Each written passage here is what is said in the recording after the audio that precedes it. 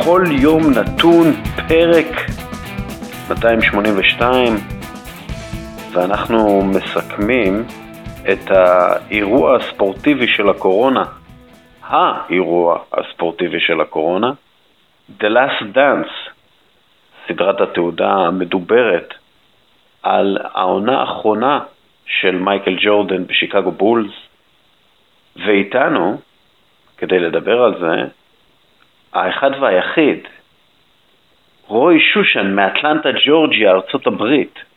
מה המצב, שושן? הכל מעולה דווקא. איזה כבוד שבחרת בי לעשות את הסיכום הבאמת יוצא דופן הזה. אכן אירוע מרגש. טוב, אנחנו מדברים אחרי כל פרק בערך, מתקשרים שיחות מעבר לאוקיינוס על ה-90s. את ההודעות קוליות שאני שולח לך באמת בשעות שבדרך כלל אני לא רגיל לתקשר.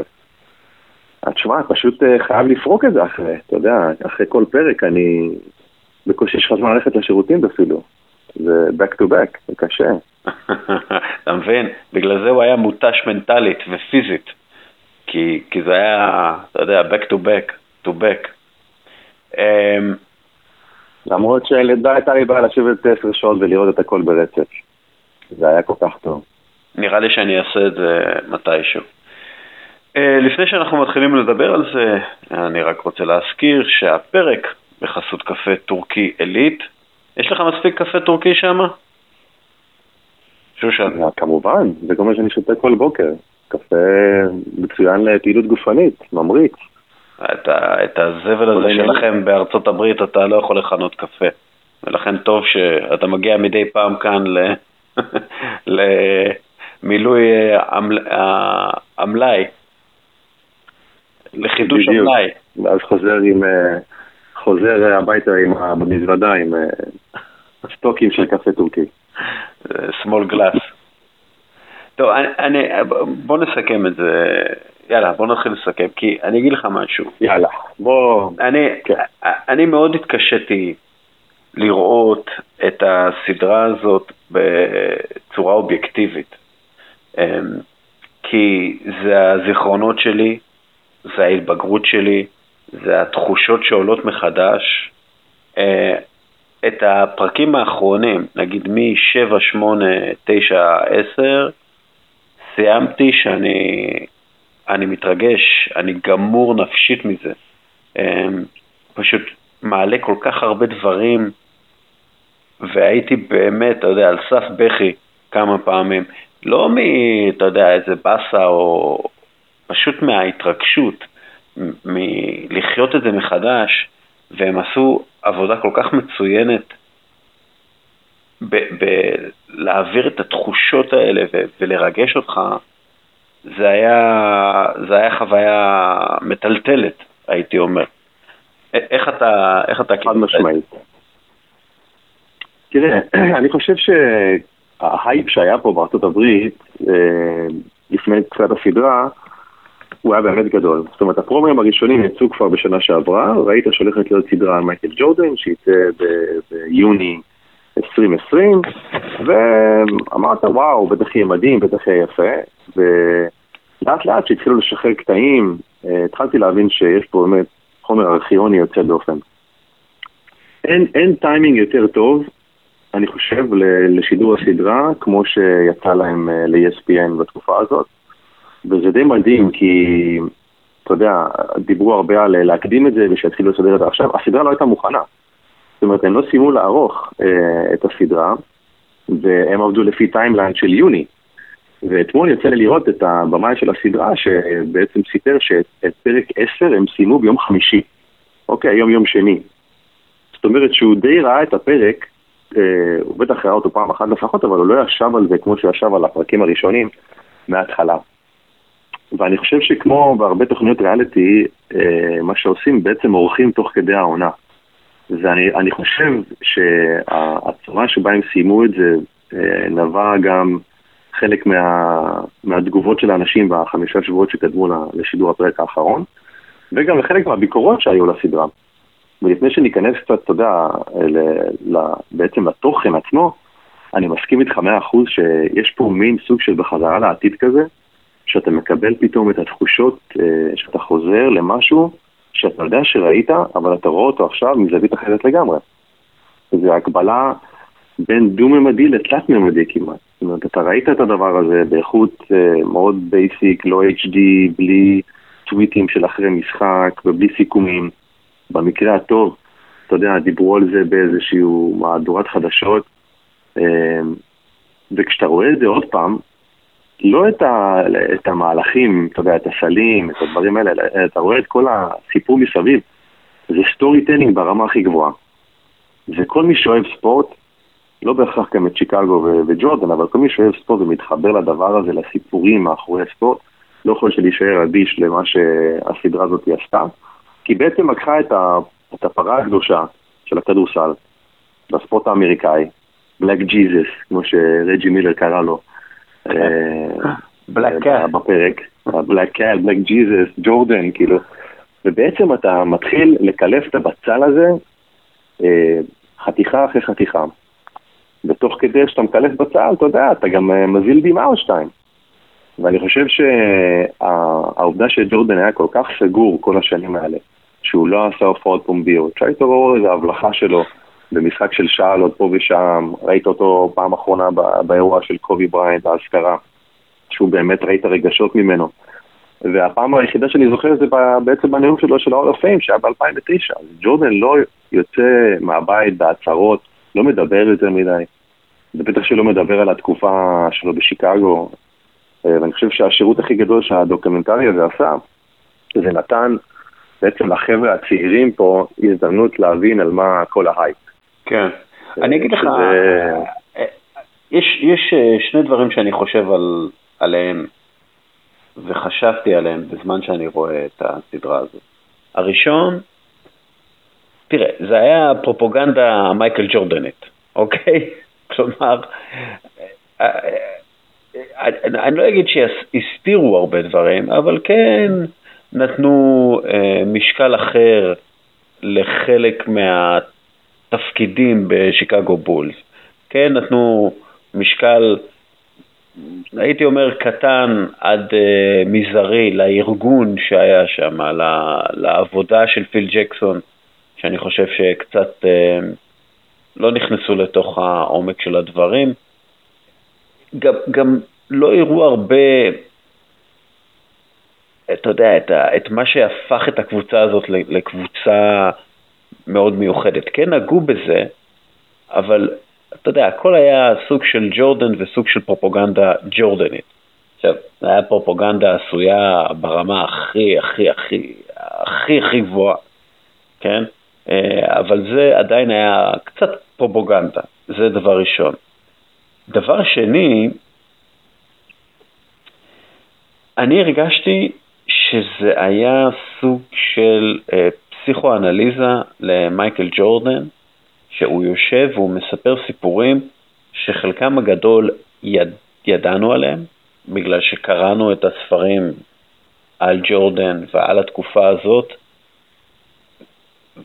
ולראות אותו אומר את הדברים שבעצם גדלתי עליהם, הדברים שקראתי עליו, זה היה מה שמטלטל, זה טלטל אותי. זה היה פסיכואנליזה לג'ורדן, שאתה יודע, זה fucking God. וזהו.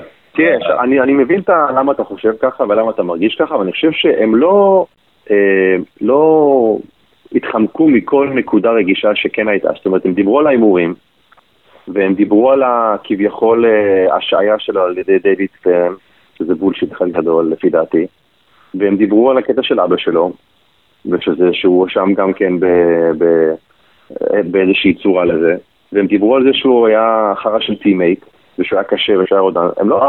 זה לא היה עכשיו איזה 10 פרקים שכל מה שאתה רואה זה Jordan is the best, Jordan is the best. זאת אומרת, נגעו פה בנקודות כמו בכל דוקומנטרי שהן אולי לא הכי פופולריות. אני חושב אבל שאפשר להגיד מהצד השני שנכון שהייתה לו שליטה כמעט מוחלטת על כל מה שקרה בהפקה, אבל אני הרגשתי שכן נגעו שם, אתה יודע, בנקודות בחיים שלו שהיו שנויות במחלוקת. לא פחדו לתת לזה ביטוי. יכול להיות שלא נתנו לזה מספיק, אבל לא הרגשתי שזה היה איזשהו שיר הלל של 10 שעות למייקל ג'ורדן. אני לא...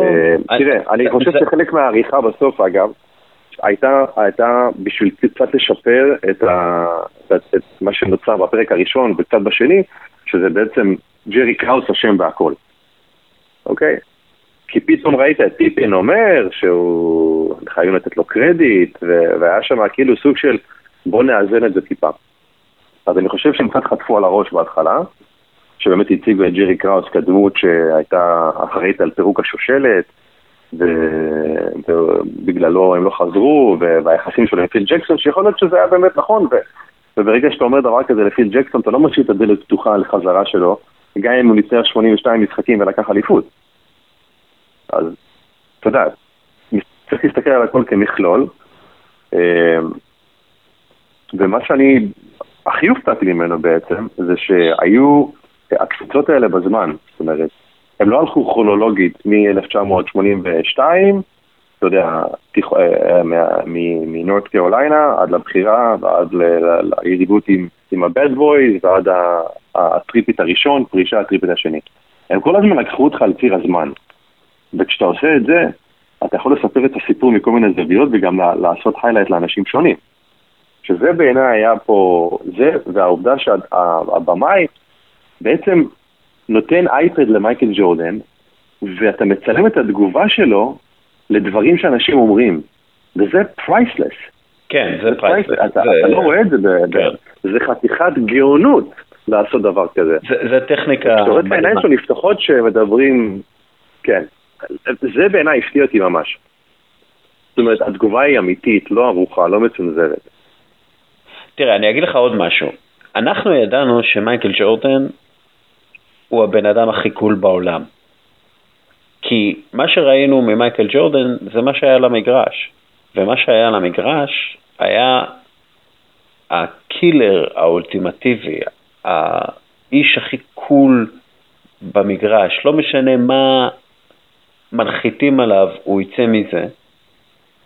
אבל הוא הכי קול על המגרש גם מחוץ למגרש. הוא כאילו הכי קול בעולם. היה שם את הקטע, אני לא זוכר אם זה היה פרק 7 או 8, שהוא עם הסיגר בחדר ההלבשה ועם המחבט בייסבול, ומדבר על הטרשטוק של בי.ג'יי אמסטרונג. ואתה יודע, זה סוג של קלישאה, אבל הוא פשוט כל כך מגניב. כלומר, זה לא מביך אפילו לרגע. ואתה יודע, הוא מדבר כמו איזה דמות משנות ה-50 או משהו. זה פשוט הדבר הכי מגניב בעולם. כי הוא גם מגבה את זה על המגרש, מבין? וזה באמת הגדולה.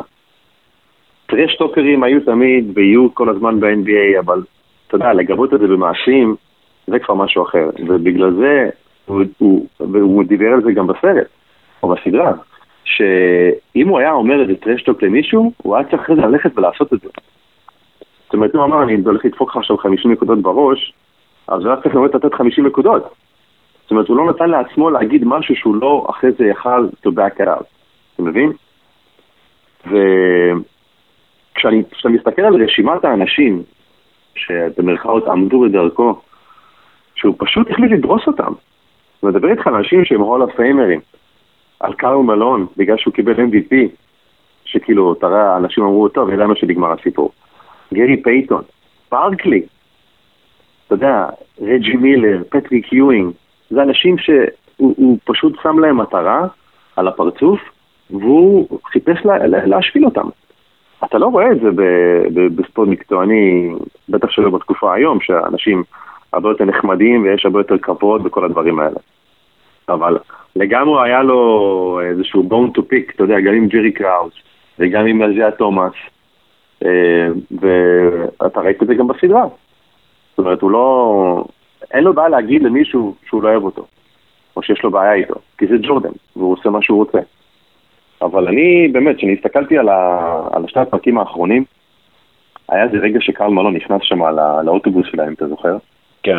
ופשוט לחץ את כולם ידיים, ואתה רואה זה באמת כדורסל של ה-90, זה באמת NBA כזה, סוג של קלאס אקט, אתה יודע, שפשוט, שהכל נגמר, אתה בא ואתה מברך את היריב שלך על מה שהוא עשה. ראית את זה גם עם ג'ורדן ולארי ברד, שהוא פשוט בא אליו, וברד, אתה יודע, אכל את עצמו בבפנים, אבל עדיין בא ובירך אותו.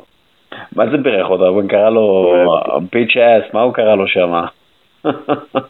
כן, הוא קילל אותו שם. I'll see you next time, או משהו כזה. אגב, אבל אתה יודע, זה דברים שאנחנו ידענו על ג'ורדן השחקן, הדברים שאני ממש אהבתי בדוקומנטרי, זה ללמוד יותר על הילדים שלו, על האחים שלו, על אמא שלו, איזה דמות, איזה משקל לה היה בחיים שלו, שזה דברים שאתה לא יכולת לדעת לפני זה. אתה יודע, להפריח את התיאוריה הזאת שהיה לו שפעת, שבעצם כל מה שהוא עושה הוא פשוט פירק מגש פיצה. אתה יודע. כאילו הוא אמר פלט אאוט, אכלתי כל המגש. קודם כל, מייקל ג'ורדן הוציא מגש פיצה ביוטה, הולכים ומוציא לו מגש, תראה. קודם כל נייקי, בתור ילד בן 15 אתה לא יודע את זה. ברור, אבל נייקי צריכה לבנות פסל לדולוריס ג'ורדן, כי בזכותה הוא בחר בנייקי ולא בשום דבר אחר. אז הם צריכים שם באורגון לבנות לפסל שלה, שיעלו לרגל לפסל הזה. ממש. כי אם היא לא משכנעת אותו, הוא לא הולך, נכון. תגיד, מה למדת שלא ידעת? שלא ידעת בכלל? כלומר, לא, אתה יודע, היה שמועות, היה קונספירציות. מה למדת שהעיף אותך על התחת? אני חושב שלמדתי יותר מהכל שמייקל ג'ורדן הוא אנושי. כי אנחנו כל הזמן מדברים על, אתה יודע, קוראים לו אלוהים וקוראים לו בכל מיני סופרלטיבים, כאילו, מה שהסדרה הזו הצליחה להראות לי שהוא בן אדם עם רגשות שלא ראיתי את הרגשות האלה על המגרש. אני לא ראיתי אותם בתקופה שעקבתי אחריו שהוא שיחק, ובעצם למדתי כמה דברים שמפריעים לי בתור בן אדם ומפריעים לו. זאת אומרת, אתה לא, לפעמים אתה שם את האנשים על איזשהו פדסטל מסוים, אתה יודע, שהם יותר גדולים מהכל. ולמדתי שהוא היה בן אדם אנושי שהיה לו קשה. זאת אומרת, מייקל ג'ורדן התקשה בדברים מסוימים, זאת אומרת, הוא אהב את הפרטיות שלו, הוא היה לו קשה עם המסע הרגשית הזאת, הוא גם מתגעגע לאבא שלו, כמו אנשים נורמליים שמאבדים את אבא שלהם, כמו סטיב קר לדוגמה, שהראו את זה בפרקים אתמול. אני חושב שתמיד התכונה שלנו, כולנו אוהדי ספורט, אנשים שרואים את ג'ורדן כבר שנים, זה לשים אותו במין משבצת כזאת שהיא על-טבעית, חייזרית כזאת. אבל הבן אדם הזה היה אנושי. ואחד הדברים שאני אהבתי זה לראות אותו בפרקים הראשונים, מכין אוכל, אתה יודע, בחדר שלו שם, בשיקגו, אתה יודע, עומד מעל הכיור, בן אדם, אז הוא היה כזה רזה, ופשוט, אתה יודע, הוא לא היה אז מייקל ג'ורדן, הוא היה פשוט, אתה יודע, כמונו. והעובדה שבסדרה אתה מצליח טיפה להוריד אותו מהאולימפוס הזה, לא מבחינת הכדורסל, אלא יותר מבחינת האדם, אני חושב שלי אישית זה עשה הרבה יותר טוב, כי אני מרגיש כמה שזה מצחיק להגיד, שאני קצת מכיר אותו יותר טוב היום. כי כל השיאים וההישגים וכל הדברים שהוא עשה בתור שחקן כדורסל, כולנו ידענו, וזה לעולם לא ישוחזר, ובגלל זה הוא הגוט. אבל כשאתה לומד קצת על הדברים מסביב, כשאתה לומד על האנושיות שהוא הפגין, נגיד, לשומר ראש שלו, גס, שהיה לו סרטן, והוא הלך לבקר אותו, והיה איתו, וגם את היכולת שלו להגיד, I'm not an activist, שביקשו ממנו לבוא ולעזור למועמד דמוקרטי בצפון קרוליינה. הוא אמר, זה התפקיד שלי הוא לשחק כדורסל.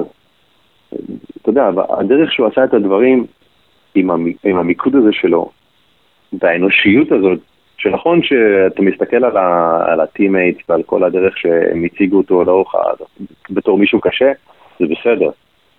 אבל איך הוא אמר, לא דרשתי ממישהו לעשות משהו שאני לא דורש מעצמי. אני חושב שזה אחד הטגליין שאני לוקח איתי מהסדרה הזאת. אתה יודע, הרבה אנשים משתמשים במונח לג'נד, he's a legend. ואתה יכול להגיד לג'נד לאנשים כמו, אתה יודע, פלה מהכדורגל אולי, או על אנשים שלא ראית כל כך משחקים, אולי פיל ראסל, אתה יודע, כן, הרבה וידאוים. את ג'ורדן ראית בלייב. זה לא באמת אגדה, זה אדם אמיתי שעמד מולך ופשוט הצטיין בעבודה שלו, כמו שאף אחד לא הצטיין אי פעם בעבודה שלו. אתה יודע. ועוד דבר שאני יכול להזכיר לך זה העניין של הטרנזישן שהוא עשה עם המאמן כושר שלו מכדורסל לבייסבול ומבייסבול חזרה לכדורסל, וכל זה ב-18 חודשים. עכשיו, אתה יודע, אנשים לא יודעים אם מבינים כמה קשה דבר כזה. אתה יודע, וגם כשהוא שיחק בייסבול, הוא רצה להיות טוב, הוא נשאר בבטינג קייג', המייקל ג'ורדן הולך איתך, לא משנה מה אתה עושה. אתה יכול לא לשחק כדורסל, אתה יכול לשחק בייסבול, אתה יכול להיות איש עסקים, אתה יכול להיות, לא יודע, הכל. אבל המנטליות הולכת איתך למהלך החיים. אז יש לי כמה דברים. קודם כל, אתה יודע, כל העניין הזה של הבייסבול, אוקיי, בסדר, אין לי ספק שהיה פה עניין גופני קשה וכל הדברים האלה, אבל זה גם כן חלק מהפרופוגנדה. לפני שהוא הודח על ידי אורלנדו יותר טובה משיקגו, היו לו משחקים מדהירים בניו יורק ניקס ובבניסון סקוואר גארדן, ובסדרה לפני הוא קלה איזה 40 נקודות בממוצע כמעט. הוא פשוט הגיע מול אורלנדו עם קבוצה ללא רודמן והפסיד. עכשיו, נכון, הוא לא היה בכושר כדורסל מושלם וכל הדברים האלה, אבל היה הפסד בפלייאוף. גם, אתה יודע, זה שחקן שהפסיד בתשעת המשחקים, בתשעה מ10 המשחקים הראשונים שלו בפלייאוף של ה-NBA. והוא עבר תהליך שנגעו בו בסדרה.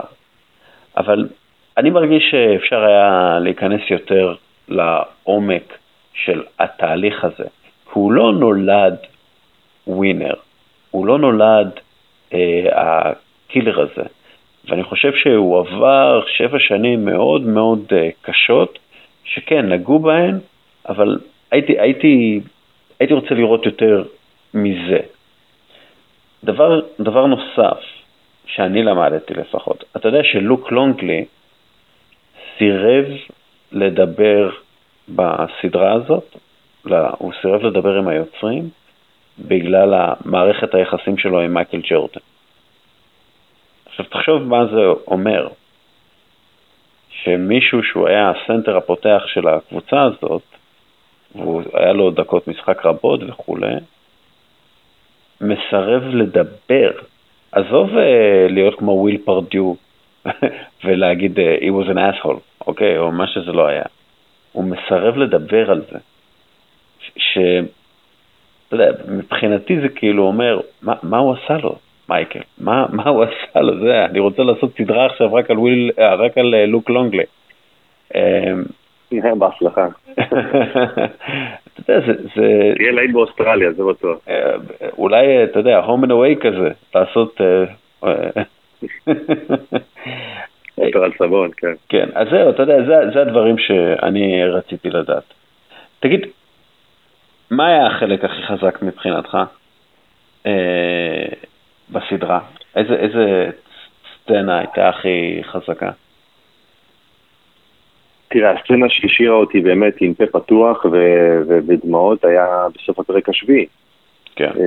כשהוא בעצם יושב, זה היה סצנה שהוא ממש לקראת סיום הפרק, ובדיעבד הסתבר גם שהקטע הזה צולם יחסית בהתחלה, כי אם אתה שם לב לתאורה מאחוריו עדיין היה אור יום, והסצנות שלו עם החולצה הכחולה שהוא יושב והג'ינס, זה בעצם הרעיונות הראשונות, הוא מתראיין 3 פעמים לבמאי, אז זה היה בעצם הפעם הראשונה, וזה היה יחסית בהתחלה. זאת אומרת, הם כצוות קיבלו את הפנינה הזאת יחסית מוקדם, אני חושב שהם גם הכי בנו סביב זה, אבל אתה יודע, אתה יושב ואתה בעצם רואה את מייקל ג'ורדן מתמצת מה זה מייקל ג'ורדן ב-10-15 שניות, 20 שניות, כשהוא אמר, זה מי שאני, ככה אני משחק, ואם אתה לא יכול לשחק ככה, אז אתה יודע. למה הוא בכה? למה הוא בכה? ואז הוא ביקש ברייק. כן. אני חושב כשהוא שמע את עצמו אומר את זה, זה בעצם החזיר אותו אחורה. וכמו כל דבר כשאתה לוקח ואתה חושב עליו אחורה, יש המון נוסטלגיה והמון רגשות שנלווים לכל דבר שאתה עושה. מאוד קל לבוא ולהתרפק על זיכרונות העבר, ובדרך כלל אתה זוכר אותם בצורה גם יותר חמה וחביבה. ואני חושב שמייקל, כשהביאו אותו לפינה, אוקיי? בלי לשים לב, וכשהוא שמע את עצמו אומר את זה, זה גרם לו להבין מה המחיר שהוא היה צריך לשלם, שהיה כל כך גדול, בשביל לגרום לאחרים להבין מה הוא רוצה. כי כל מי ששיחק איתו, וגם כל מי ששיחק נגדו, לא היה לו את הכישרון של מייקל ג'ורדן. טלנט, כאילו פאונד פור פאונד, הוא היה השחקן הכי מוכשר מבחינת כדורסל. אבל הרצון שלו לדחוף את החברים שלו, היה יותר בשביל שהם יחזיקו מעמד במובן המנטלי. הוא לא חשב שהאלה שלצידו יכלו להיות גם כן מייקל ג'ורדן. אבל הוא דחף אותם, והוא ידע שמה שהוא עושה הוא גם באיזשהו מקום, הוא לא חברי, לא מוסרי, הוא גם הרבה אנשים ייפגעו, לוק לונגלי כנראה אחד מהם. אבל כשאתה שומע את עצמך אומר את זה, ואתה משחזר את זה אצלך בראש, כמו שאמרתי מקודם, הוא עדיין אנושי, וזה עדיין עושה לך משהו. אבל כשאני ראיתי את הדבר הזה, ברייק, הוא קם, מוציא את האוזנייה מהאוזן, וככה נגמר הפרק, אתה אומר כאילו, וואו. אני חושב שהוא חשב הרבה על... זה בשבילי היה ההיילייט. אני חושב שהוא חשב הרבה על המשפחה שלו, והקרבות... תראה, אנחנו בקושי רואים את המשפחה שלו. אין משפחה, כאילו, למייקל ג'ורדן הזה. הוא יושב לבד בחדרים במלון, הוא יושב לבד בחדר הזה עם השומרי ראש שלו. אין לו... זה כאילו שאין לו חברים לקבוצה. היה איזה קטע, אחרי הניצחון על אינדיאנה, במשחק השביעי, שהוא נכנס לחדר ההלבשה, וכאילו לוחץ ידיים לכולם, וזה כאילו הוא פוגש אותם בפעם הראשונה. אתה מבין מה אני אומר? ואני חושב שיש שם איזה... הוא בוכה קודם כל על זה שהוא לא היה שם במיוחד עבור הילדים שלו, והוא זוכר את זה, ואני חושב שהוא גם מבין שהוא פגע בהרבה אנשים שהם היו חברים שלו לקבוצה. ואני חושב שבגלל זה הוא בוכה. הוא בחיים לא יתנצל על זה, אבל הוא יודע שהוא טעה בהרבה מקומות, ואולי הוא יגזים בהרבה מקומות. ואתה יודע, זה חלק מהסיפור הזה שלו. זה חלק מהעניין. להיות מייקל ג'ורדן, זה להיות כוכב שהוא הרבה יותר גדול מכל מי שאי פעם שיחק איתו, חוץ מבדרימטים, ולהיות בודד, ולהרגיש, אתה יודע, ככל שאתה יותר גבוה באברסט, ככה הרוחות יותר חזקות, ואני חושב שהוא הרגיש את זה.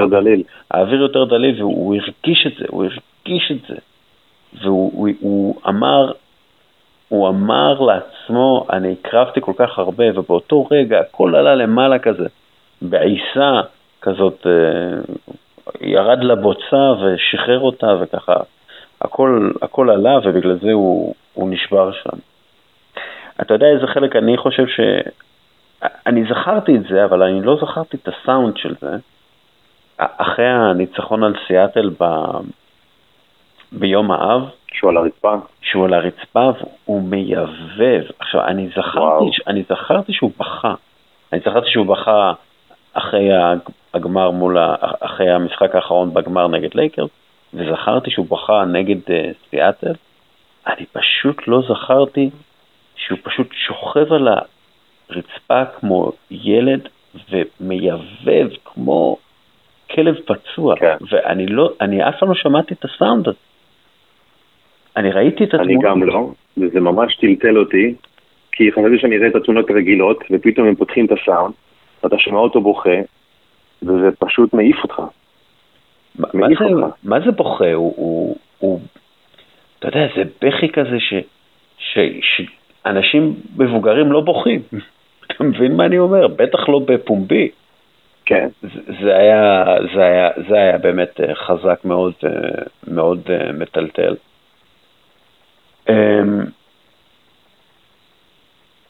אתה יודע גם... תראה, אני חייב לשאול אותך אבל שאלה, כי גם אין אותי לדעת משהו שאתה חושב. אם אתה חושב אתה יודע, היה הדיבור הזה על ג'רי קראוס, אוקיי? כן. כי ג'רי קראוס כבר לא איתנו, ובעצם היה איזשהו דיבור שכאילו במרכאות חיכו עד שהוא לא יהיה איתנו בשביל לשחרר, כי בעצם הוא לא יכול גם להגיב על מה שרשום שם, או מה שנאמר. מעניין אותי לדעת מה אתה חושב, גם בתור עיתונאי, שאתה בעצם מספר סיפור בלי לתת למישהו את האפשרות להגיב למה שנאמר עליו. כן, זה החלק שאני הכי פחות אהבתי בסדרה. כלומר, זה חלק ששנאתי בסדרה. כי ג'רי קראוס מצויר כאיש הרע ששבר את הכל. אבל הוא גם הג'נרל מנג'ר שבנה את הקבוצה הזאת. ועכשיו, יש ויכוח ארוך מאוד לגבי תפקידו בכוח. אבל כשהוא מת, פיל ג'קסון התראיין לאתר של שיקגו בולס ודיבר על ג'רי קראוס. והוא אמר, וזה משהו שאני אפרסם מחר גם, וזה מה שפיל ג'קסון אמר, לבולס היה פסיכולוג ועוד כל מיני דברים כגון חדר וידאו, תמיכה רפואית, מטפל צמוד, טיפול במסאז'ים, כמעט ולא היו לנו פציעות. לא הייתה לנו פציעה אחת לשחקן שמנע ממנו לשחק כל העונה. קראוס הקדים את זמנו בהרבה דברים שלא היו כשהגעתי ללייקרס. עכשיו, קראוס כל הזמן מדבר על הארגון, שהארגון צריך שזה אליפות של הארגון וזה העבודה של הארגון. ותקשיב, אני אומר את זה עכשיו, מייקל ג'ורדן לא היה זוכה ב6 אליפויות בלי הארגון הזה סביבו, בלי הקבוצה הזאת סביבו. ולא רק אני אומר את זה, הרבה אנשים שסיקרו את הקבוצה הזאת בזמנו. ג'רי קראוס הוא זה שבחר את סקוטי פיפן והורס גרנט, והוא זה שעשה את הטרייד על דניס רודמן, והוא זה שהביא את פיל ג'קסון, והוא זה שהתעקש על ביל קארטרייט, והוא זה שהצליח לשמר קבוצה שקיבלה טוני קוקו אצלם מזכיר. כן, טוני קוקו, ג'ון הרפר, הוא הצליח לבנות קבוצה של רול פלייר שמוכנים לעבוד עבור שכר מסוים ומוכנים לעבוד עם מייקל ג'ורדן, ויש להם את הצניעות ואת הכוח הנפשי ואת כל מה שצריך כדי לעבוד עם מייקל ג'ורדן. וכשמייקל ג'ורדן מקבל שכר הרבה יותר גבוה מחלק מכל הקבוצות, כלומר, היו קטעים, היו שנים שבהם מייקל ג'ורדן קיבל יותר כסף מאשר כל יוטה ג'אז. אוקיי? וזה אומר שמייקל ג'ורדן מקבל הרבה מאוד כסף, אז צריך לבנות קבוצה שהיא קבוצה אלופה ומורכבת מאלופים עם מעט מאוד כסף. עכשיו, למייקל ג'ורדן זה לא שינה כל העניין הזה, אבל ג'רי קראוס זאת הייתה העבודה שלו. וג'רי קראוס מצליח לבנות קבוצה פנטסטית סביב מייקל ג'ורדן מן הסתם, אבל קבוצה שגם ללא מייקל ג'ורדן מנצחת 55 משחקים ומגיעה לגמר המזרח. לא נותנים לו מספיק קרדיט על כך שהוא הוציא את המיטב ממייקל ג'ורדן. ואפשר ללכת אפילו עד לעונה הזאת שג'ורדן סובל מפציעה, וג'רי קראוס, ג'ורדן כמובן מאשים אותו שזה טנקינג, אבל ג'רי קראוס עושה לו לואוד מנג'מנט, פשוט שומר עליו. כי אם מייקל ג'ורדן היה נכנס באטרף אחרי הפציעה הזאת, יכול להיות שהוא היה נפצע אחרי, אתה יודע, 5-6 עונות, והיה לו אולי אליפות אחת, ומייקל ג'ורדן היה... בדיוק. אז ג'רי קראוס הוא דמות סופר, סופר, סופר חשובה בסיפור של מייקל ג'ורדן, והוא לא מצויר ככה. ואני חושב שזה לא בסדר.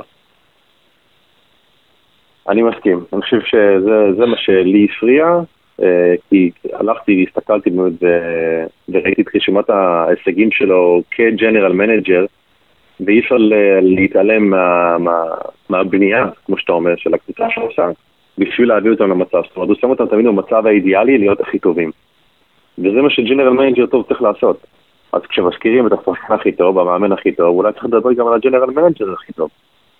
אני חושב שגם אנשים למדו ממנו, כשאתה מסתכל על בנייה של קבוצות, ב-NBA של היום, על החשיבה הזאת, איך להקיף צוות מסייע, כמו שאנחנו קוראים לזה. הם מסייעים לשחקנים. יש בזה המון מהעבודה שהוא עשה אז. זה באמת דבר שהיה צריך להתייחס אליו.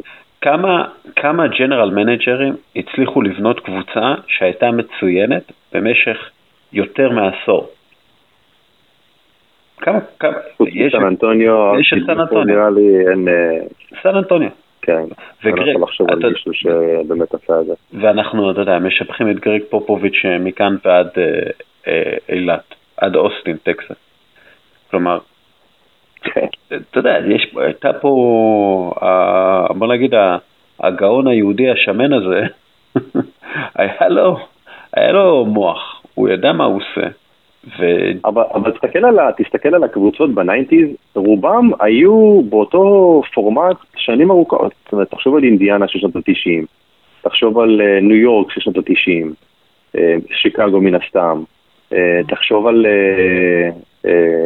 דטרויט שהיו לפני זה. זאת אומרת, היו לך את זה, זה קצת נעלם ב-10-20 השנה האחרונות, בגלל המעבר של הכוכבים מקבוצה לקבוצה, והמרדף אחרי כסף, לפחות אתה יודע, התארים הקבוצתיים. כי, כך דוגמה נגיד, בפוטבול, עד השנה, טום בריידי היה חותך מהשכר שלו הרבה פעמים בשביל להקיף את עצמו בשחקנים טובים, כי הוא הבין שככה אתה זוכה. כן, ועדיין לא היה לך שושלת כזאת לאורך כל כך הרבה זמן. כלומר, גם כשאנחנו מדברים על סלטיקס של נגיד שנות ה-80, אז הם לא היו מצוינים כל עונה עד כדי כך. עכשיו, אתה יכול להגיד, טוב, כי מייקל היה גדול יותר מלארי ברד, יכול להיות, ועדיין. ובוסטון נבנתה על ידי רד אורבך, שהוא אחד מהגדולים בכל הזמנים. אגב, ג'רי קראוס למד הרבה מרד אורבך, ותמיד דיבר עליו כאיזה סוג של מנטור כזה, שאגב הוא היה מפחד כשהוא מתקשר אליו, אבל הוא דיבר עליו. ג'רי קראוס לוקח המון מהידע של שנות ה-70, שנות ה-60 ואפילו לפני, ובונה איתו קבוצה אדירה ל-90s, אתה יודע, אבל בוא נחזור למייקל ג'ורדן. אני רוצה רגע לדבר איתך על הקטע שדיברו בעצם על האליפות השביעית במרכאות, אוקיי? אתה ראית כשהוא דיבר, זה אכל אותו שלא ניסו לתת להם עוד צ'אנס. זאת אומרת, איך הוא אמר את זה? הוא אמר, אתה מנצח, אתה הולך הביתה רק שמישהו מנצח אותך. אתה לא עוזב בשיא. ואתה יודע, זה מדהים, כי אם תחשוב על זה, העונה הבאה שהייתה אמורה להיות כביכול העונה שמנסים לקחת את התואר השביעי, הייתה עונה מקוצרת, שגם ככה נכנסה ללוקדאון מהראשון ליולי. זאת אומרת, הם לא באמת חייבים לקבל החלטה עד שהעונה התחילה, והיו שם רק 50 משחקים. אז אם אתה מדבר על לואוד מנג'מנט, קבוצה כבר סקנה ובלה בלה בלה, אתה יודע, ההפסקה הזאת ולשחק רק 50 משחקים הייתה עוזרת להם.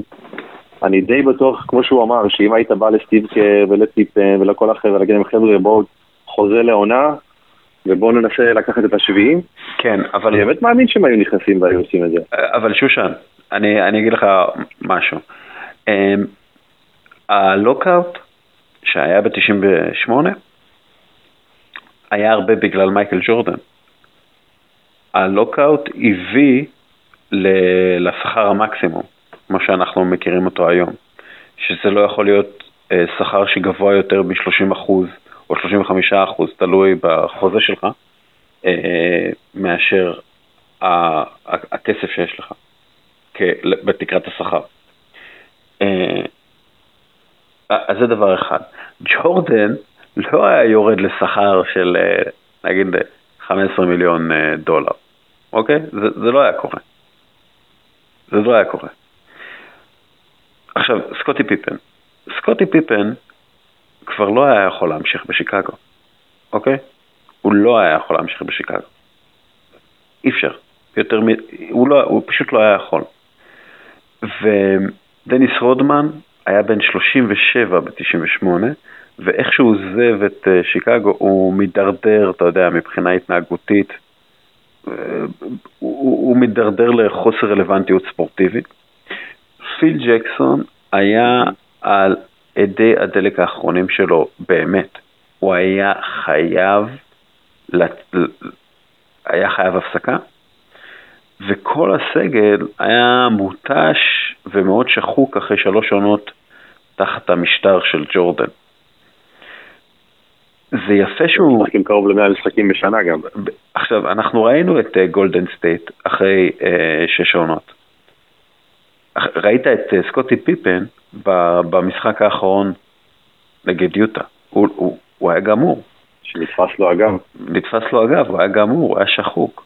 עכשיו, תחשוב מה קורה, כן? מה קרה לגולדן סטייט אחרי 6 עונות?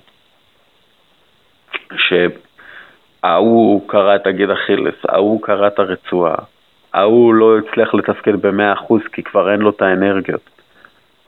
ופתאום, אתה יודע, פתאום יש שחקנים כמו קובי בריינט בליגה, ושקיל אוניל, וטים דנקן, ואלן אייברסון, חבר'ה צעירים יותר, אנרגטיים יותר, שמגיעים... בוא'נה, גם מייקל ג'ורדן היה בן 35. כמה שחקנים אנחנו מכירים שבגיל 35 יכולים להגיע לשיא? יש איזה אחד בלוס אנג'לס, לא? בדיוק. שמעתי. בדיוק. והוא גם כן, אתה יודע, הוא גם כן עושה לואוד מנג'מנט שלו.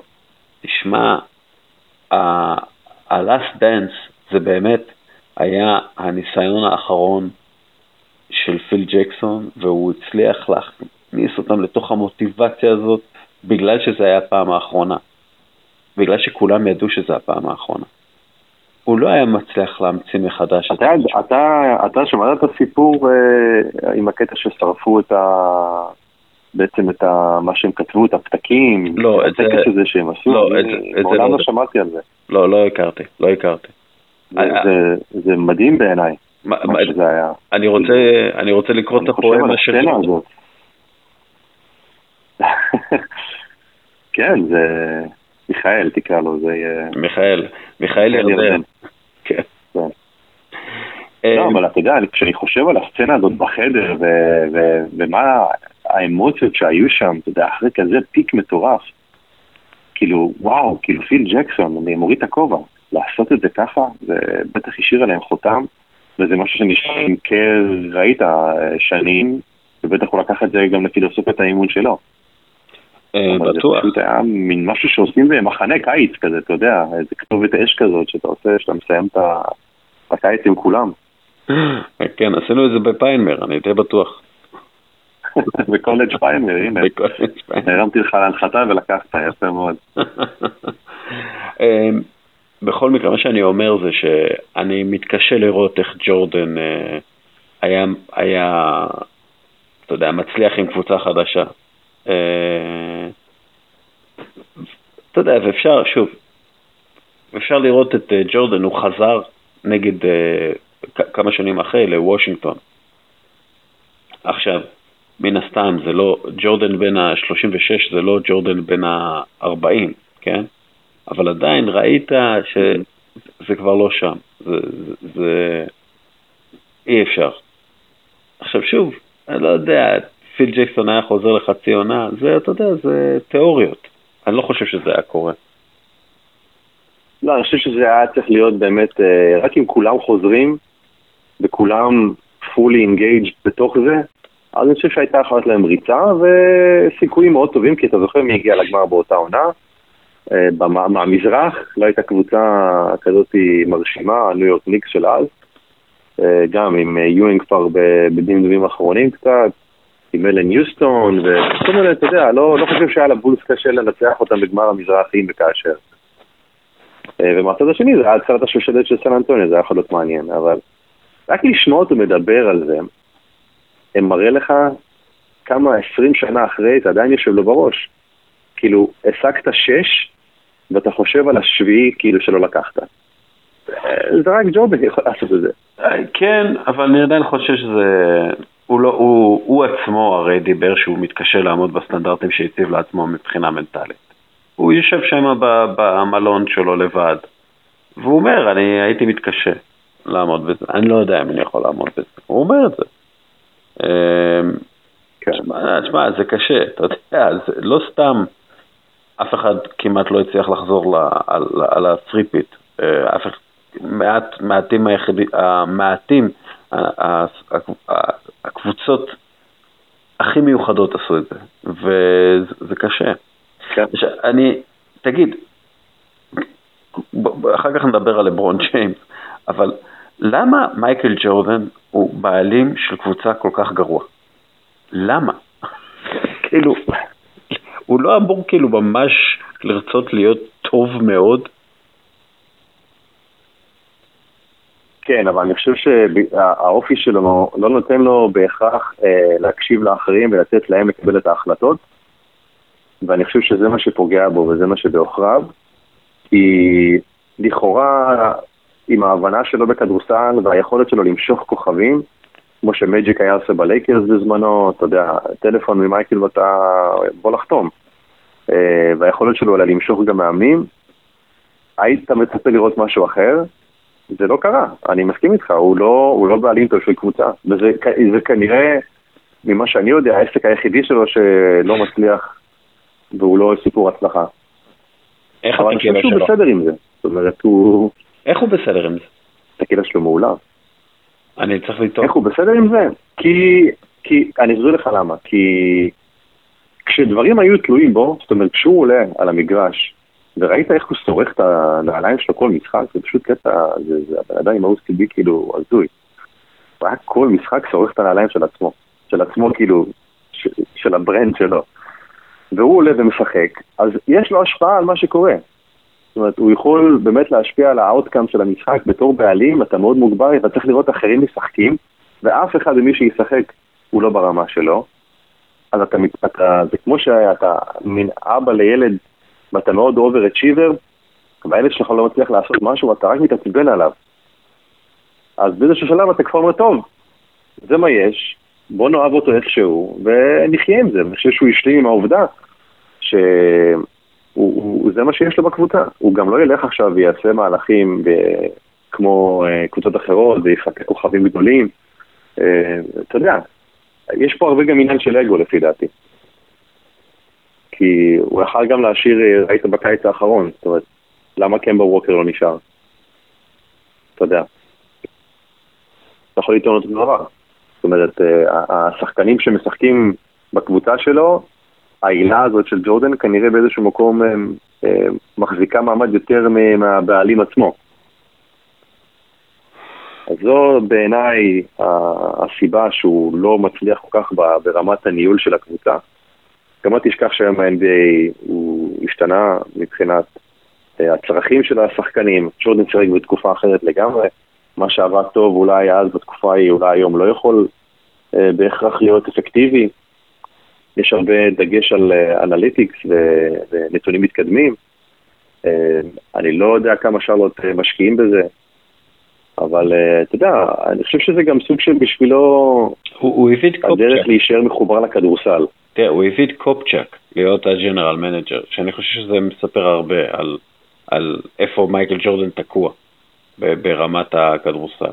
כן. מה גם שאתה יודע, יש לך את לייקוב וקיובן ובעלים שהם בעלים של חברות הייטק ובעלי קבוצות שהם הרוויחו את הכסף בעצמם מהשקעות חכמות בעולם הפיננסים, וג'ורדן הוא לא ברמה הזאת.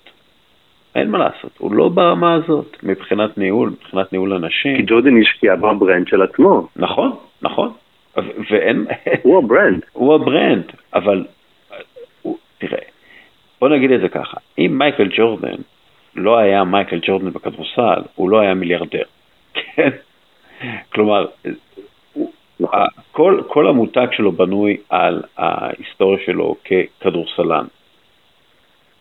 זה לא שהוא היה מבריק בהשקעות, או היה, אתה יודע, המציא זה משהו שאף אחד לא המציא לפניו, או היה סטיב בלמר, מנכ"ל של החברה הכי גדולה בעולם.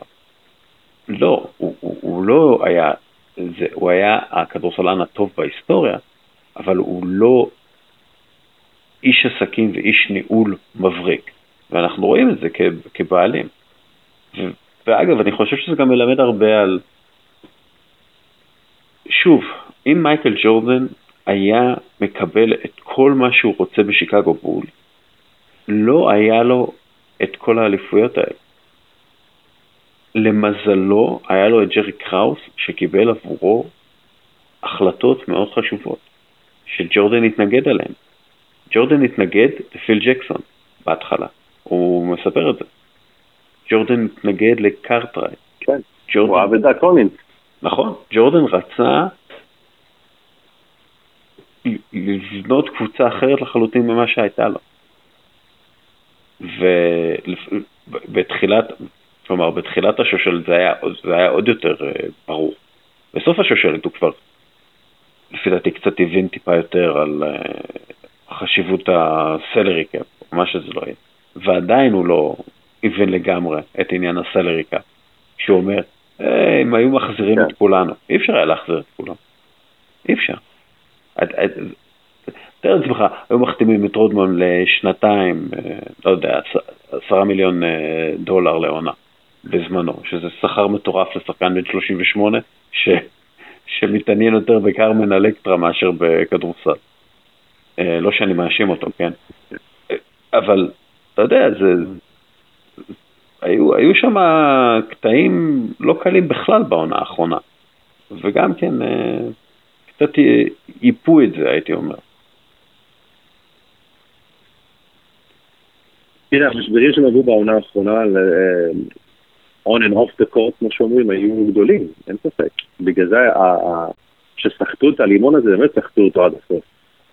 זאת אומרת, אתה ראית איך, אתה יודע, אחד הדברים שאהבתי ודיברת על פיפן מקודם, זה שהרגשתי שהפרק של אתמול היה סוג של redemption קצת לפיפן, אחרי שקצת חתכו אותו בקטע שהוא לא הסכים לעלות למשחק מול ניו יורק, כי קוקוץ' קיבל את הזריקה האחרונה,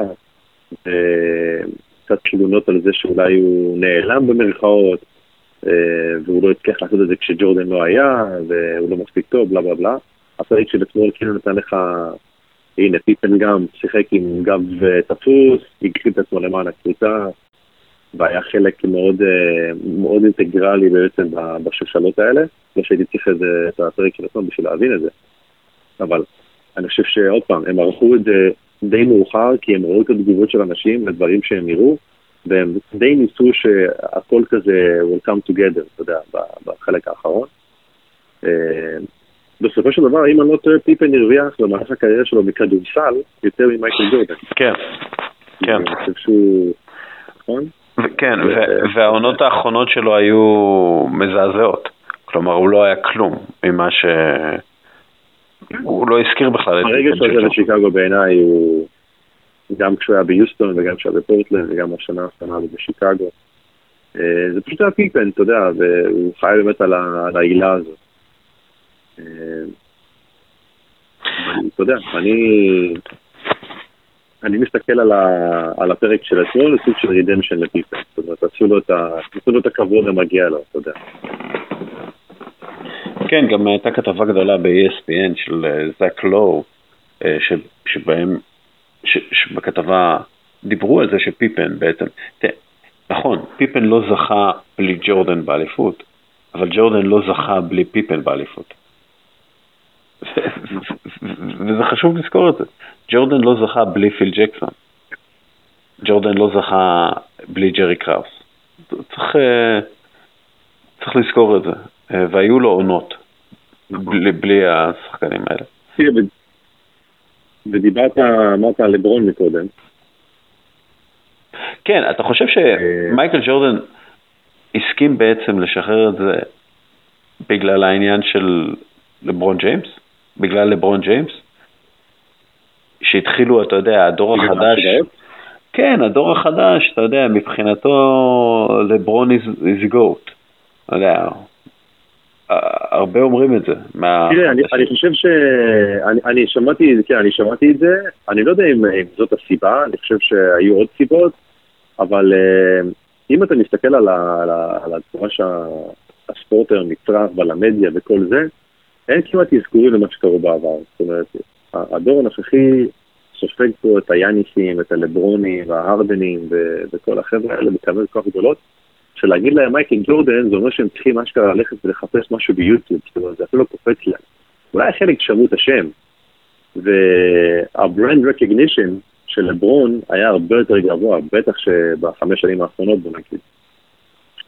ויכול להיות שהסדרה הזאת היא בעצם, איך אומרים, to solidify את העובדה שמייקל ג'ורדן הוא הגאוט. ואני חושב שלא משנה מה יגידו לך, בסוף אתה סופר אליפויות. ונכון שזו השוואה לא הכי הוגנת, אבל בעיניי לברון יודע שהוא לא יזכה בשש, והוא עכשיו עובד על התארים האישיים. זאת אומרת, אולי לנסות לעבור את הבול ג'בר, אולי, אתה יודע, סי נקודות בלה בלה בלה, מה שזה לא יהיה. אני לא רואה אותו מגיע לשש אליפויות, מה גם שההשבתה הנוכחית תפגע בו משמעותית ולהגיע למספר 4, אבל אתה יודע, יצא דירוג של ESPN לפני כמה ימים, שדירג את לברון מקום שני בכל הזמנים. עכשיו, אני גם לא מסכים לדירוג הזה, בוא נגיד. אני חושב מספר אחד תמיד אנחנו יודעים, אבל להגיד שלברון ג'יימס הוא מקום שני כל טיים בשחקני כדורסל, אני חושב שיש הרבה חבר'ה שיחלקו, ויכולים לטעון שזה מג'יק, לארי, אבדול ג'אבר, ביל ראסל, קובי בריינט, לא חסרים. אבל אני חושב משהו שלברון שונה ב-180 מעלות ממייקל ג'ורדן, זה באי הפחד שלו להתייצב ולהגיד מה הוא חושב, גם בדברים שלא קשורים לכדורסל. מבין? זאת אומרת, שניהם הם פילנטרופים אדירים. נכון שג'ורדן לא בנה בית ספר כמו שלברון עשה, אבל גם ג'ורדן תורם המון כסף. אבל ללברון יש סוג של סטמפ כזה, של גם אקטיביסט חברתי. מה שהיה בזמנו למוחמד עלי ולמרטין לותר קינג, סוג של טרייל בלייזר כזה, אתה יודע, פורץ דרך, שלא מפחד לעמוד לקחת איתו את קריס פול וקרמלה אנטוני וכל החברים ולצאת נגד נושאים שניים במחלוקת, שג'ורדן, אתה יודע, די התרחק מהם, ויש את המשפט הידוע שהוא אמר שרפובליקנים גם קונים נעליים, כי הוא הבין איפה הוא רוצה לחיות באטמוספירה שלו ובאקוסיסטם שלו, שזה מגרש הכדורסל, ושם הוא הולך להיות הכי טוב שהוא יכול. עם לברון זה טיפה שונה. ויש משהו בזה שב-2016, אם אתה זוכר, שקליבלנד זכו באליפות, אז חזרו הדיבורים, אתה יודע, כי באמת הם עשו שם משהו שאף פעם לא נעשה, חזרו מ-3-1, ניצחו את הגמר, בכלל כל העובדה של לברון הגיע ל8 גמרים רצופים, פתאום התחילו דיבורים, אתה יודע, על who's the goat וכל זה. אני חושב שזה תדלק את ההחלטה לעשות את הדוקומנטרי, אני חושב שזה משהו שהתבשל הרבה זמן, כי בעצם לא היה שום תיעוד חוץ מהקטעים שראית באותו זמן, של מה זה מייקל ג'ורדן ואיך הכל בעצם התחיל. אתה רואה את זה הרבה עם הכוכבים של היום, זאת אומרת, הם מתועדים מהרגע הראשון. יש סרטונים של לברון, אתה יודע, מגיל 14-15, שחק AAU ואז בהייסקול, זאת אומרת, אתה יכול לראות מה זה הדבר הזה שנקרא לברון ג'יימס. על מייקל ג'ורדן, כשתות הסרטים האלה, זה לא ב-HD, וזה לפעמים בג'עג'ע כזה, זה לא אותו דבר. עכשיו הסדרה הזאת היא בעצם פתחה לך את הצ'קרות, ואתה חווה פה את מייקל ג'ורדן ואת הסיפור הזה של שיקגו, באלמנטים שהם יותר מתאימים לדור של היום, ונצרכים בדרך של היום גם. זאת אומרת, בכל מדיה אפשרית, אז האוהד כדורסל הממוצע בין 15-16 ששרוץ לברון, פתאום מקבל טוויטים על ה-Last Dance, וסרטונים של ESPN על מה שהיה נגד אינדיאנה, אז הם מתחילים להתחבר לזה יותר. מבין? אז הסיפור לנו היה ידוע, אבל עכשיו הוא מוגש באריזה הרבה יותר שונה, ובעצם ממקד לך את הכל, דוחס לך, אתה יודע, 6 אליפויות, 8 שנים, לתוך 10 שעות של פרקים מאוד אינטנסיביים, שגם באיזשהו מקום נותנים לך את הזווית האנושית על מייקל ג'ורדן, שלא היה לנו את זה אז. לא היה לנו בשנות 90 את האפשרות לראות את הוידאוים האלה, ולהבין את המהות שלו, את התחרותיות. פשוט קיבלנו את זה כמובן מאליו. מייקל ג'ורדן ינצח את המשחק. אני קמתי ב3 בבוקר לראות משחק שידעתי איך הוא ייגמר. ידעתי שהם יקחו אליפות, אבל עדיין קמתי. והיום אתה יכול להבין למה. ולדור הצעיר הזה, שזה יישאר איתם, ולאנשים שגם יבואו עוד 50 שנה שדברו על כדורסל. אני מגיע להם משהו, אתה יודע, להישען עליו ולהגיד, אתה רוצה לדעת מי זה האייקון הזה שהיה נקרא מייקל ג'ורדן? בואו תסתכל על הסדרה הזאת ותבין קצת. כן. תגיד, תספר קצת על הבלגן מסביב לסדרה הזאת בארצות הברית. אתה באטלנטה, אתה יכול לספר לנו מה היו התגובות? היה פרי-שואו והיה אפטר שואו אחרי הסדרה, כלומר, כן, זה אירוע, תספר מה. באמת, כן. ל-ESPN זה בא כמו כפפה ליד. ESPN שכל הבלגן התחיל בעצם ביום אחד, נלקח מהם כל הספורט. זה היה בתקופה שהמרץ' מדנס בדיוק היה אמור להתחיל, ליגת הבייסבול הייתה אמורה לחזור, ה-MLS בדיוק התחיל, ה-NBA היו באמצע העונה, ובמכה בעצם אין להם יותר מה לשדר. ואתה יודע, אנשים פה לא יראו את הליגה הבלרוסית כמו שעשו בערוצים אחרים, אז הם בעצם התקעו בלי שום תוכן, והתחילו באמת להקדים את שידור הסדרה, וככל שהקדימו את זה, הם בנו בעצם את כל התפאורה מסביב, כל האריזה של ESPN הוקדשה ב5 השבועות האחרונים רק לזה.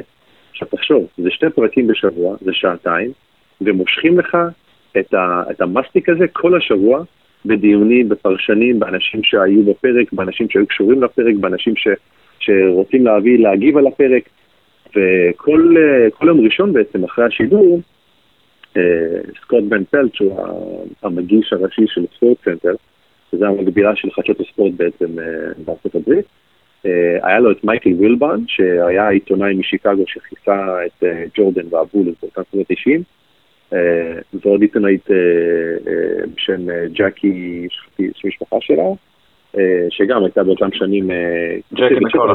סיקרה את שיקגו בולס. כן, נכון. ובעצם הם עשו, היה 1.5 שעות של פוסט שידור על 2 שעות שעכשיו ראינו.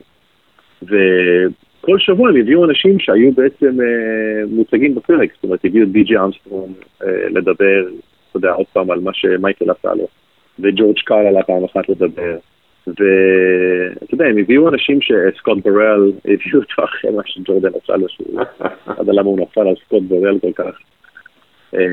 אז באמת ראית מבחינה טלוויזיונית, לקחו את 2 שעות האלה, והדביקו להם אחרי זה אנליזה ברמה הכי גבוהה שיש של שידורי ספורט, זאת אומרת, מאוד מאוד מהודק, מקצועי, דיברו העניין, ובעצם עשו לך ניתוח, כאילו זה היה משחק, זאת אומרת, כאילו עכשיו ראינו משחק של 2 שעות, ועכשיו יש את הפרשניות והסטטיסטיקות והנתונים, וכמו כל דבר ש-ESPN עושים, זה מגובה בהמון שקפים וסליידים, ובעצם קולות מן העבר, אז אני ממש נהניתי בעצם מכל הפוסט. זאת אומרת, הייתי יושב ורואה עוד 1.5 שעות של רעיונות וניתוחים של 2 הפרקים שעכשיו ראיתי, שזה מצחיק, אתה בעצם מנתח סדרה, אתה לא מנתח באמת משחק. ראית משהו בטלוויזיה. וכל השבוע, כשמסתכל על כל התוכניות שלהם פה, יש פלאגים ל-Last Dance כל הזמן. ומה שזה יצר בעצם זה את הצמא הזה אצל אנשים לקבל יותר דוקומנטרים. ועכשיו, שבוע הבא לדוגמה, יש להם דוקומנטרי על לאנס ארמסטרונג, זה 30 for 30. שזה 2 piece כזה, שזה יהיה יום ראשון הבא ויום ראשון עוד שבועיים, בעצם על הסיפור של ארמסטרונג, ויש עוד סיפור מהבייסבול שהם הולכים לעשות בהיילייט. וכבר שמענו על צוות אולי שליווה את קובי ויעשה בעונה האחרונה שלו, ויעשה איזשהו סוג של דוקומנטרי שם, ואני יודע שטום בריידי עכשיו לקח צוות איתו לטמפה ביי. אני חושב שאנחנו נתחיל לראות יותר ויותר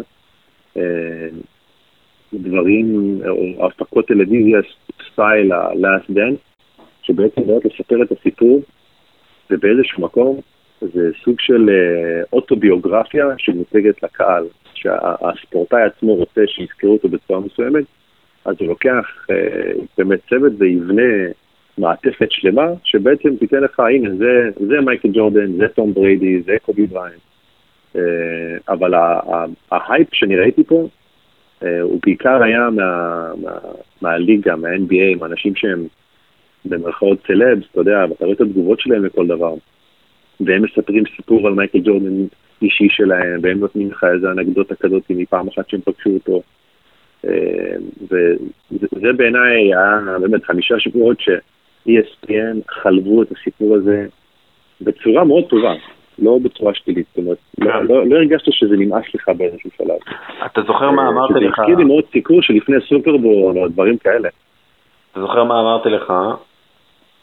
שלפני שבועיים, או אני לא זוכר, כן, שבועיים, שברגע שהסתיים The Last Dance יתחילו לדבר באופן רציני על החזרת הליגה, אתה זוכר שאמרתי לך את זה?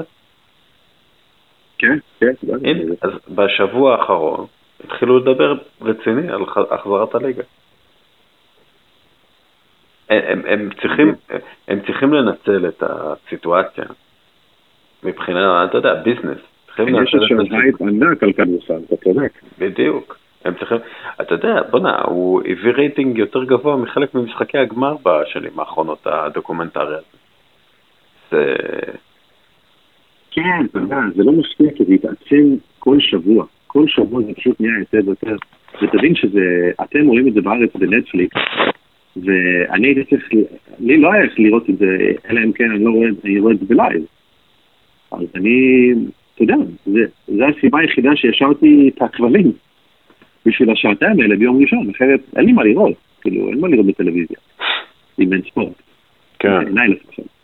אז אנשים ישבו וזה ממש החזיר אותך, זה כמו בניינטי, שלא היה לך VOD ולא היה לך יוטיוב, רצית לראות משהו, אתה צריך לפתור את טלוויזיה בשעה 9 ולראות את הסדרה, אחרת אתה לא תראה אותה.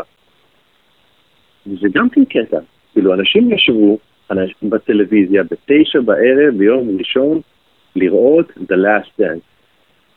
אתה יודע, מדורת השבט. כן, תחליף ראוי לספורט בהחלט. טוב, שושן. אנחנו... מילת סיכום? תן מילות סיכום. אני אגיד לך בדיוק איך זה הרגיש לי אתמול בסוף הפרק, אוקיי? שפשוט קמתי והראיתי לטלוויזיה, כמו ילד, פשוט כפיים, כי זה באמת מאסטרפיס. ואני אגיד לך מה הסיכום שלי ואיך אני הרגשתי. אני באמת מרגיש שהייתה לי חברה בשנות ה-90, והיא הייתה מושלמת, והיא הייתה יפה, ביום אחד היא עזבה אותי, ולא ידעתי למה.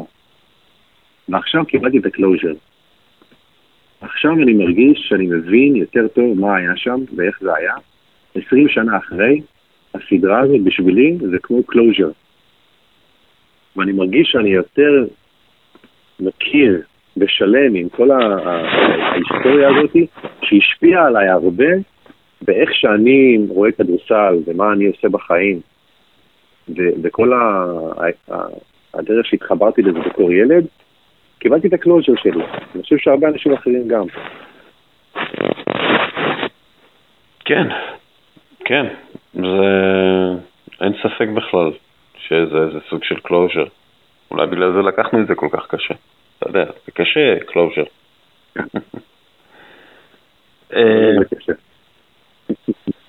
טוב, המילות סיכום שלי זה שאני הולך לצפות בזה שוב פעם. אני אעשה על זה בינג' עוד פעם, כדי לראות אם פספסתי משהו. ואז אני אולי אפילו יותר נרגש. אבל כן, בהחלט. אני חושב שאתה צריך לקחת את הבן שלך שהוא יגדל קצת, ולהושיב אותו מול הטלוויזיה, וכמו סדר פסח, והגעת את זה לבנך, אתה תראה את הסדרה הזאת, והוא צריך להבין מאיפה הכל התחיל. למה אבא שלו כזה משוגע את המוסד? כי באמת, זה משהו שאתה תראה לאנשים, ואתה תשב ואתה תראה את זה, וזה מדהים. כן, אני עוד כמה שנים נעשה את זה. טוב, שושן, הבטחתי לך שנעשה פודקאסט. תודה רבה לך. הבטחתי לך שנעשה פודקאסט בסוף. הבטחת וקיימת. הבטחתי וקיימת. טוב, זה עזר לי מאוד עכשיו, זה היה כמו תרפיה. כמו ג'ורדן. תרפיה טוב. כמו ג'ורדן, לפני המשחק השביעי נגד אינדיאנה פייסרס. הבטחתי ולכן נקיים. איך אמר מייקל ג'ורדן, הפעם לא הפסדתי משחק, פשוט נגמר לי הזמן. אז זהו, נגמר לנו הזמן. שושן, זהו, נגמר לנו הזמן. אני מקווה שניצחנו את הפודקאסט הזה. טוב, חברים. תודה רבה, רועי. תודה רבה לקפה טורקי אלית על החסות לפרק. תודה רבה ללשכת המסחר רודו ישראל על החסות לפירוט הפרק. ותודה רבה לך, מאזין יקר, שנשאר עד הסוף. יאללה, ביי.